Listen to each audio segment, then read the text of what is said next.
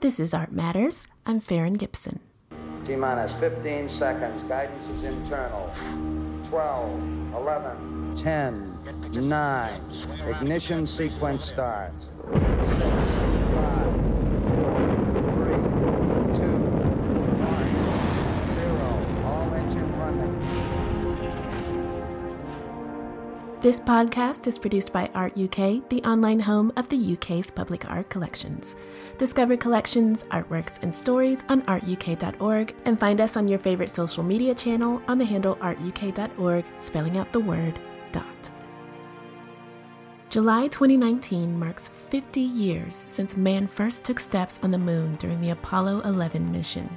After 2 years of research in the space race between the United States and the Soviet Union, Neil Armstrong planted a flag on the area known as the Sea of Tranquility. It's a moment in our collective history where mankind's ingenuity, determination, and bravery enabled us to achieve something greater than ourselves. Long before the Eagle lunar module touched down on the moon, and indeed before man really understood what the moon was, humanity was fascinated by it. This intrigue forms part of the foundation for the Moon exhibition at the National Maritime Museum in London. This exhibition is about humankind's relationship with the moon, expressed through culture, that is, through the meeting of science and the arts. So not just a purely Apollo exhibition, but something that runs much deeper than that. That's Melanie Vandenbrouck, curator of art at Royal Museums Greenwich and the lead curator of the Moon exhibition. What we really wanted to express is how the moon is part of the human DNA, as it were, and how everyone who has and will ever live will have done so under the light of the moon. The moon is our constant companion, shared by all of us. And for as long as people have been depicting the world around them, it seems they have been showing their awareness of the moon and its movements in the sky. So, for instance, 35,000 years ago, prehistoric people painted the caves of Lascaux in Dordogne with horses, bulls, and hunting scenes, but they also depicted what we think is a rudimentary representation of the lunar phases, with 29 dots in a semicircle. 2,500 years ago in Mesopotamia and Egypt, and takes us all the way to the present in about 180 objects from cultures around the world.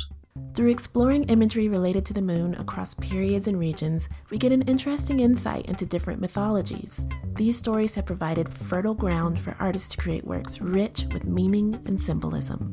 Pretty much every culture across any period has given a place to the moon in its folklore or in its belief system. So in India, for instance, the moon god Chandra carries the moon in the sky in his chariot, which is a belief that spans millennia, and which we've represented in the exhibition with a delicate 19th century print from the British Museum collection. In China, the goddess Chang'e was bound to the moon with her acolyte, the rabbit Yutu, for drinking the elixir of immortality, and she holds a special place in Chinese culture to this day, and she survived, as it were, the Cultural Revolution when traditions and folklore were banished. Again, in the exhibition, we represent this with a more contemporary print. It's a print by Jing Dingchang from National Museum Scotland, dated from 1976, which is called The Youth of New China Should Fly. And it shows Chang'e in traditional flowing robes and her leaping Yutu welcoming a group of children travelling to the moon in a spaceship. And what's really fascinating is that current space program reflects the enduring influence of these deities in India with the space missions Chandrayaan-1 and 2, and in India with the rover U2, which explores the lunar surface, while Chang'e 1, 2, 3, and 4 orbit above. So you've got a really kind of enduring influence of those deities. But then you also have Greek mythology, for instance, which has long provided subjects for Western artists, and the moon goddess Selene is one figure that has inspired them. Selene, or Selene, depending on how you pronounce it, falls in love with the shepherd Endymion, and she asks Zeus, depending on the version of the story you read, to plunge him into eternal sleep so she could visit him every night. From this somewhat illicit love, Selene bore him 50 daughters, Oh, wow. Yes, no, this is quite extraordinary. And it's an interesting reversal as well in terms of the Western history of art, in which usually it's male figures and male deities who are kind of sexually ravenous. The Roman goddess Diana would come to take on the role of several Greek goddesses, including Selene. For this reason, the story of Endymion is often depicted with a woman attributed as Diana. In a painting by Edward John Poynter in the Manchester Art Gallery collection, we see Endymion sleeping on the forest floor while Diana floats in the background. She's nude, but carries a sheer shawl that billows behind her, mimicking the shape of the large full moon to her back. It's not dissimilar to the scenes from fairy tales with sleeping princesses that we're familiar with today. Even in Japan, a country known as the land of the rising sun, the moon holds a special place within its culture. You have a festival celebrating the harvest moon in autumn, for instance, moon viewing platforms, gardens with gravels that is raked in such ways as to capture the light of the moon in the most beautiful manner. And perhaps no artist expresses this Japanese fascination for the moon quite so well as Tsukioka Yoshitoshi, who in the late 19th century, from about 1886 onwards, produced a series of prints called 100 Aspects of the Moon. As you will have guessed, it's 100 prints, which it takes its inspiration from Japanese and Chinese myths, folklore, the various religions, their literature and historical figures. And the moon is the thread throughout this series. And Yoshitoshi harmonizes the various phases of the moon and the distinctive qualities of moonlight with the mood and the spirit of each scene and its protagonist. And the series, as you go through it, it unfolds as this great portrayal of 100 emotions, suggesting that the human psyche and the human condition are in tune with Earth's cosmic companion. Of these, there were many to choose from for the exhibition, and perhaps my favorite is one called Yugao, the ghost of Genji's lover. Rather marvelously, it illustrates an 11th century tale written by a woman from the Heian court called Murasaki Shikibu, who was writing for other women of the court. And she was herself inspired to write by the beauty of moonlight. And in the tale of Genji, the name of this novel, Genji is a prince and serial lover. So he goes on about seducing all these women, and then one day he walks past a beautiful garden of moonflowers known as yugaro in Japanese, and he asks one of his servants to collect some of the flowers. The servant returns with a scroll of poetry, as you do, and reading the words, Genji instantly falls in love with the author, who happens to be, of course, a very beautiful woman. She demurely declines to give her name, so he calls her Yugaro for the garden of flowers in which she resides. And of course, this attracts the wrath of one of Genji's many mistresses, herself dead. So the ghosts of one of Genji's mistresses, who kills the young Yugaro. And in the print, she's shown as this wistful, ethereal ghost standing amongst her flowers under a great moon, the blue silvery light of which expresses her quiet sorrow and solitude. It's incredibly poetic and moving and beautiful, but also it's got this kind of understated grief that is very much expressed by the moonlight. Yeah, that escalated fast. She got killed by a ghost. That's pretty bad. It wasn't only myths of the moon that inspired artists. The shining orb casting a dreamy light across landscapes has inspired artists for centuries. I think it's also, in a rather poetic way actually, how moonlight will wrap around a landscape to transform its colors, transform its mood, the poetic interplay of darkness and light that it creates, how it can also evoke human passions and emotions. All of this have intrigued artists. Certainly in Europe, you have a tradition from the 18th century onwards of moonlight's reflection on vast expanses of water and on surrounding clouds, which becomes a subject for artists to display their virtuoso skills.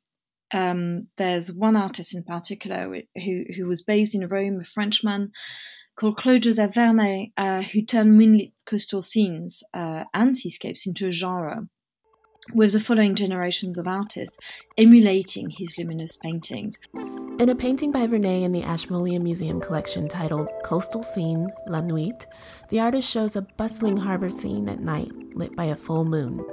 18th century travelers on the Grand Tour in Italy were large collectors of these moonlit seascapes, which led to their popularity in Britain. Not long after Vernet's time came a British artist who was also celebrated for his seascapes, and who occasionally drew inspiration from the moon as well. The first two paintings that J.M.W. Turner displayed at the Royal Academy in 1796 and 1797 were moonlit scenes, a view of Millbank and the Thames under moonlight, and his more famous Fishermen at Sea, which are both at Tate.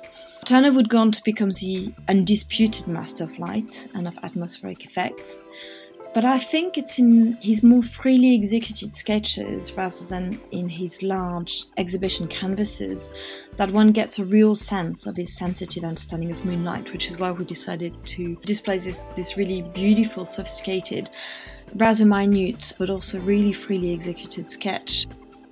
Moonlit landscapes grew in popularity in the 18th and 19th centuries, with some artists specializing in the subject. Among them was the Pether family, including Father Abraham and his sons Sebastian and Henry. Henry painted the National Maritime Museum's view of the Thames and Greenwich Hospital by moonlight, in which the moon seems to be enveloping the tidal river into this translucent silver blanket. Its ebbs and flows are almost tamed by the luminescent orb above. So it's a really quite extraordinary painting, and the clear diffuse light of the moon draws the attention to the harmonious lines and the rhythms of the architecture, the grand architectural complex of Sir Christopher Wren and Sir John Vandenbrouck, while you have those accents of glinting light also enlivening the small crafts on the river. Artists' skill for rendering light and shadow would become very useful for scientists in the age before photography. Some of the earliest detailed drawings of the moon were actually carried out by an 18th century pastel portraitist. A really important moment in our understanding of the moon was what we might call the telescopic revolution, when in 1609, shortly after the invention of the telescope, two men, Thomas Harriot in England and Galileo Galilei in Italy, look at the moon through the lens of a telescope and discover, in doing so, a geological world of craters and mountains and valleys. And it's a real paradigm shift, actually, because as the moon becomes geological and terrestrial, as it were, the Earth becomes a celestial object, amongst others. So it's a great kind of moment, paradigm shift in the world of Western astronomers. And then throughout the 17th and 18th century, astronomers across Europe exerted their scrutiny on the lunar surface, attempting to map its terrains with increasing accuracy. But then one man, Sir Joseph Banks, the president of the Royal Society, believes that only an artist could depict the true nature of the moon. And this was a challenge he sets to John Russell, who was a Royal Academician, the greatest pastel portraitist in England, and one might say still the greatest pastel portraitist in England. He was a crayon painter to King George III, crayon being the name that he gave to pastel at the time. He was the art tutor to the Prince of Wales, and he depicted in hundreds of portraits the great, the good, and the fashionable society of his time. So a really influential artist. But encouraged by Banks, by night, for 20 years of his life, he drew the moon. Helped in this by a telescope being given to him by a friend, but also by the eminent astronomers in his acquaintance who would advise him on calculations, for instance, of the distance between craters and so on and so forth. So his endeavour was certainly scientific in mind, and Russell had, you see, no less ambition and in his aims and improving lunar cartography, going as far as to say that only a man conversant in light and shade, that is, an artist, as he was, could address the pitfalls of the most accomplished lunar maps of the time. This relationship between art and science is one that continues to this day. Artist James Naismith, for example, carried out a similar project to John Russell by painting sunspots in 1860. Fast forwarding to the age of the space race, NASA formalized this relationship by creating the NASA Art Program in 1962. Its purpose was to document space exploration through an artistic lens. More than 350 artists were given access to information, enabling them to create portraits, abstract works, imaginative moonscape scenes, and more. Amongst the artists that participated were Annie Leibovitz, Robert Rauschenberg, Norman Rockwell, Andy Warhol, and others. Outside of these NASA commissions, many artists around the world were captivated by man's quest to journey into space and reflected this interest in their work. We tend to think about those kind of household figures of pop art, but there were also people like Kiki Kogelnik, for instance, an Austrian artist who moved to New York, who would paint those irresistibly soaring in space painted figures or staged moon happenings. So the moon really completely permeates popular culture in the 1950s and 60s. And then, as you know, the Apollo space program was cancelled in 1972, and while perhaps public interest in the moon landings waned, that of artists did not abate. Artists have been reflecting on lunar travel, what it means to go to the moon, who goes to the moon, ever since, particularly, for instance, the fact that to date, only 12 white American men, all but for one geologist, military or test pilots, have gone to the moon. So one of the questions that contemporary artists are now asking is, who will be going to the moon next? How do those people represent humanity? You have this famous statement that the Apollo 11 astronauts left on the moon, we came in peace for all mankind. And artists have since been questioning, well, can you really speak of all mankind if those are the representatives of humanity? So, for instance, 30 years after Apollo 11, in 1999, Alexandra Mir reflected that if a woman wants to go to the moon, she would have to build it for herself. And this is pretty much what she did. She built a mock lunar surface on a Dutch beach. She enlisted builders and caterpillars, but also children wielding spades to create this fabulous landscape of craters in the sand. It also turned into a bit of a beach cleanup, so it was quite an extraordinary endeavor. And at the end of the day, she climbed a dune, proclaimed herself as the first woman on the moon, and to this day, she remains the first woman on the moon. Yes, if you were to look for first woman on the moon on a search engine, she would be the first hit still. And then she was followed by the first German on the moon, the first gay man on the moon, the first black man on the moon. So it's a piece that's quite whimsical and quite playful, but it's actually asking quite important questions. And then 10 years later, in her video work, A Space Exodus, Larissa Sansour, a Palestinian artist, played out questions of sovereignty and politics. In this video work, she cast herself as the first Palestinote on the moon, taking inspiration from the distinctive aesthetic, cinematic slow motion and dramatic close-up of Stanley Kubrick's 2001: A Space Odyssey. She lent a Middle Eastern feel to the original chords, and with kind of arabesque chords that she gave to the original score. The Palestinian colors replace the Apollo mission stars and stripes to evoke the dream of a Palestinian state.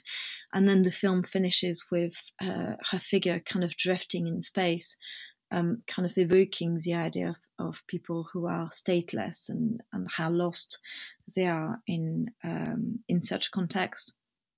And then you have another artist, another woman called Cristina de Midel, a Spanish photographer, who created a series called The Afronauts in 2012, which looked at Zambia's thwarted attempts to join the space race at a time when the African subcontinent was going through a wave of decolonization, even as the USA and the Soviet Union were turning their imperialist agendas towards space. So there's an interesting mix, actually, of fact and fiction in de Midel's piece, but the story goes that in 1964, a man called Edward Makuka, self-appointed director of Zambia's space program, trained 10 men, 2 cats, and a 17-year-old girl to go to the moon. And de Midel reconstructed this in a whimsical series of photographs, a book and a video work in which she mixed her own photography with archival footage. And it's quite an extraordinary series, actually, with astronauts clad in Dutch wax spacesuits, expressing that sense of dynamism, hope, and that kind of manifest destiny, but also working in makeshift conditions that both echo and contrast the Apollo space program. It's clear that wrapped up in ideas and imagery of the moon is a human element that connects us to each other, where the moon becomes a symbol for something greater. British painter Chris Offaly's Afro-Lunar Lovers, which is a really quite extraordinary lithograph on loan from the V&A in the exhibition, are both tender and fierce. You've got this couple tenderly embracing under a dazzling full moon, actually painted in gold. But those lovers are also defiantly standing in a setting which is painted in red, green, and black, which are the colours of the Pan-African flag. And in doing so, they evoke Black nationalism and unity, a sense of solidarity across borders and across African nations. So you have this quite extraordinary conflation of a kind of romantic, loving scene and something that is quite political. But also, I think it's a reminder that we've all been born under the light of the moon, and it's something that we all share. And this is something that you really get across the exhibition, from object to object, the ways that we as human beings have been fascinated by the moon, how we've been yearning to reach the moon from the moment we realized that it was another world, how we've been wanting to reach its surface, and how the moon, in fact, across time, across history, across cultures, I think can be seen as this great mirror of human emotions and passions and endeavors and trying to reach beyond our limits. And in fact, it seems to me that when we look at the moon, what we're really looking at is at ourselves.